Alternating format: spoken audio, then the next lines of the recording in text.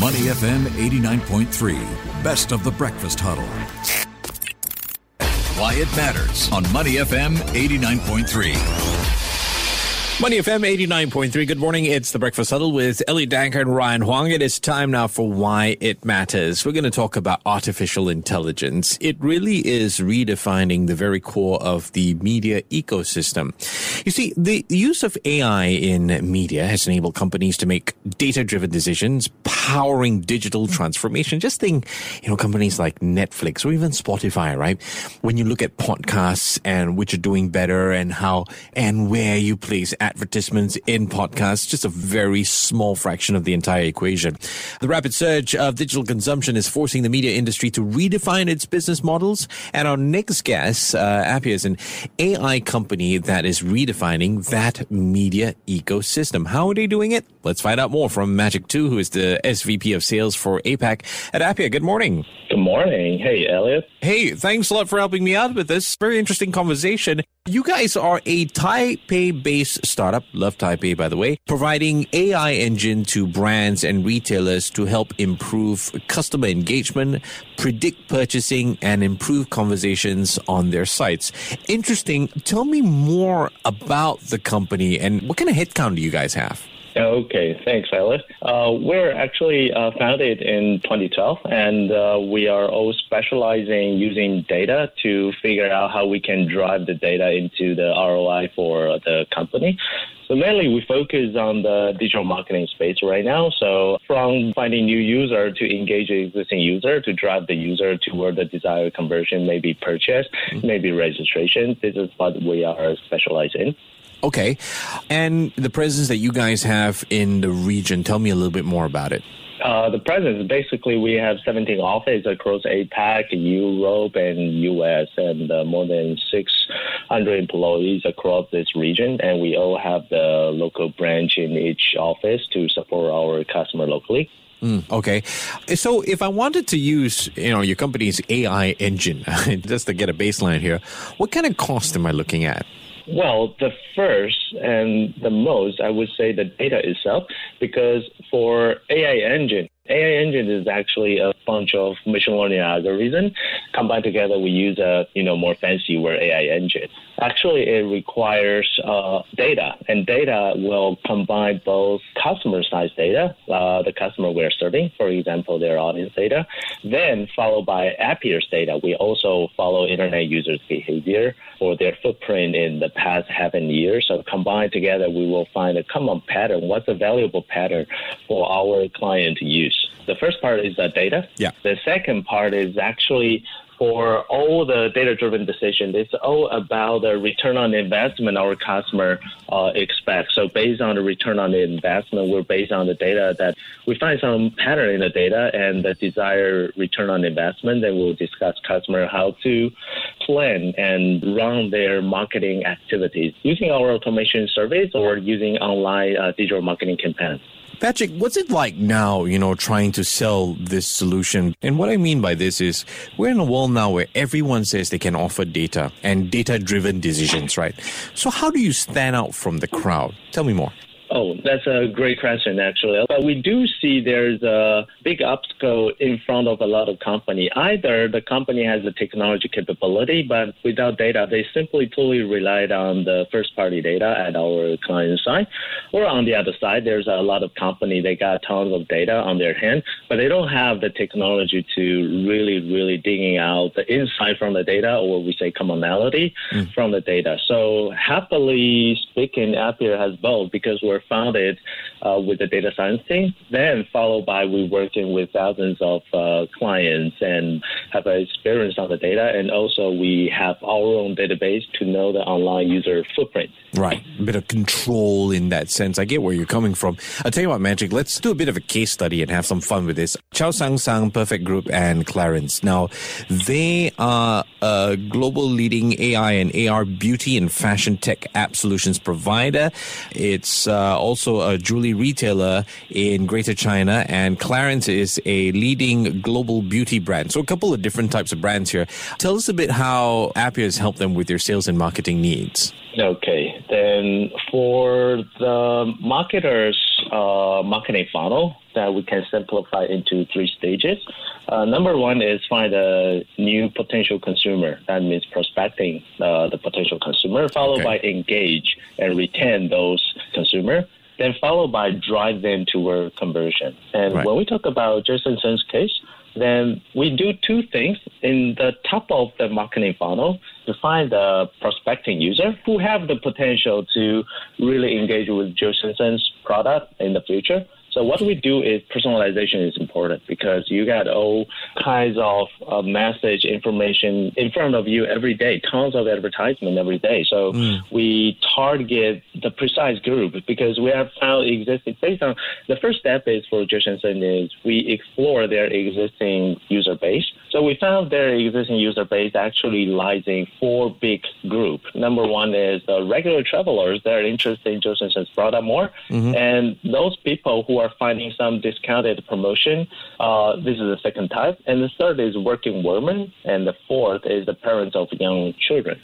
Based on their existing audience data, we found these are the 4 main categories of their existing loyal customer.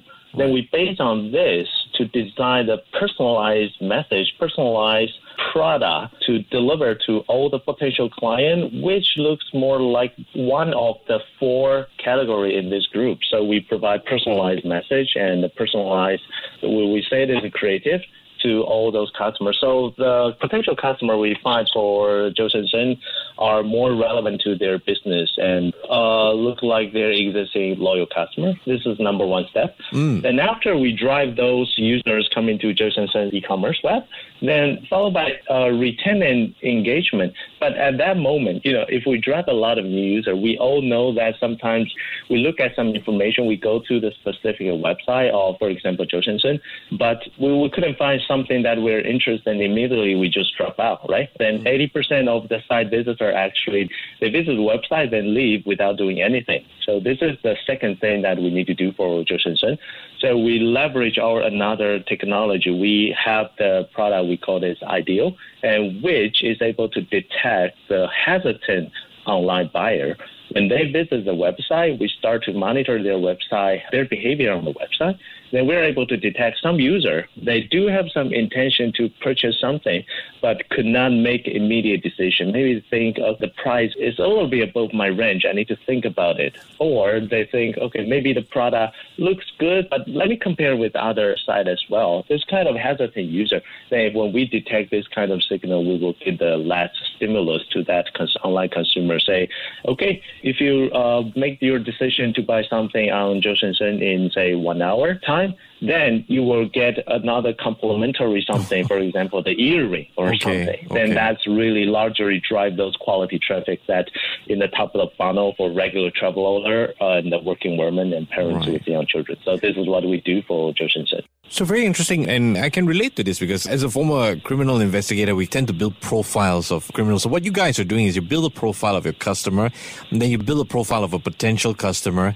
But I'm interested in the part where, perhaps people not staying on the website long enough, dropping out. That does happen very often. How important is it, Magic, to ensure that your digital marketing is consistent and exists in terms of cross-digital devices? Oh, that's an excellent question. Number 1 is cross devices. Number 2 is cross different sessions on different devices. Yeah. For all the devices, here's the thing, because I use my mobile phone, I use my laptop, my behavior on my mobile phone and laptop will be totally different. So it doesn't mean that, okay, if the one device is on the PC and the mobile phone, they browse similar things, that means the same user. It's totally not this way. It will be opposite side. We will collect a lot of ground truth. We have a lot of ground truth, the user data, which shows their mobile phone browse behavior and their PC browse behavior online. And we will know the ground truth. Then we build a model, say, okay, if the mobile phone browse behavior versus PC browse behavior is like this, then that means 90% chance this is of the same user. So this is the step one. Combine user on different devices. Then followed by the second dimension, adding time factor. The user might appear on the mobile phone, especially for cookieless role. Now we don't have the website cookie, and to identify this is the user they show on this website at a different time, they're actually the same user. So adding time dimension, we also, even on the same mobile phone, on the same PC, we might not able to really identify this is the same user. So this is the second step for the user showing on the website or using some specific mobile app at different time.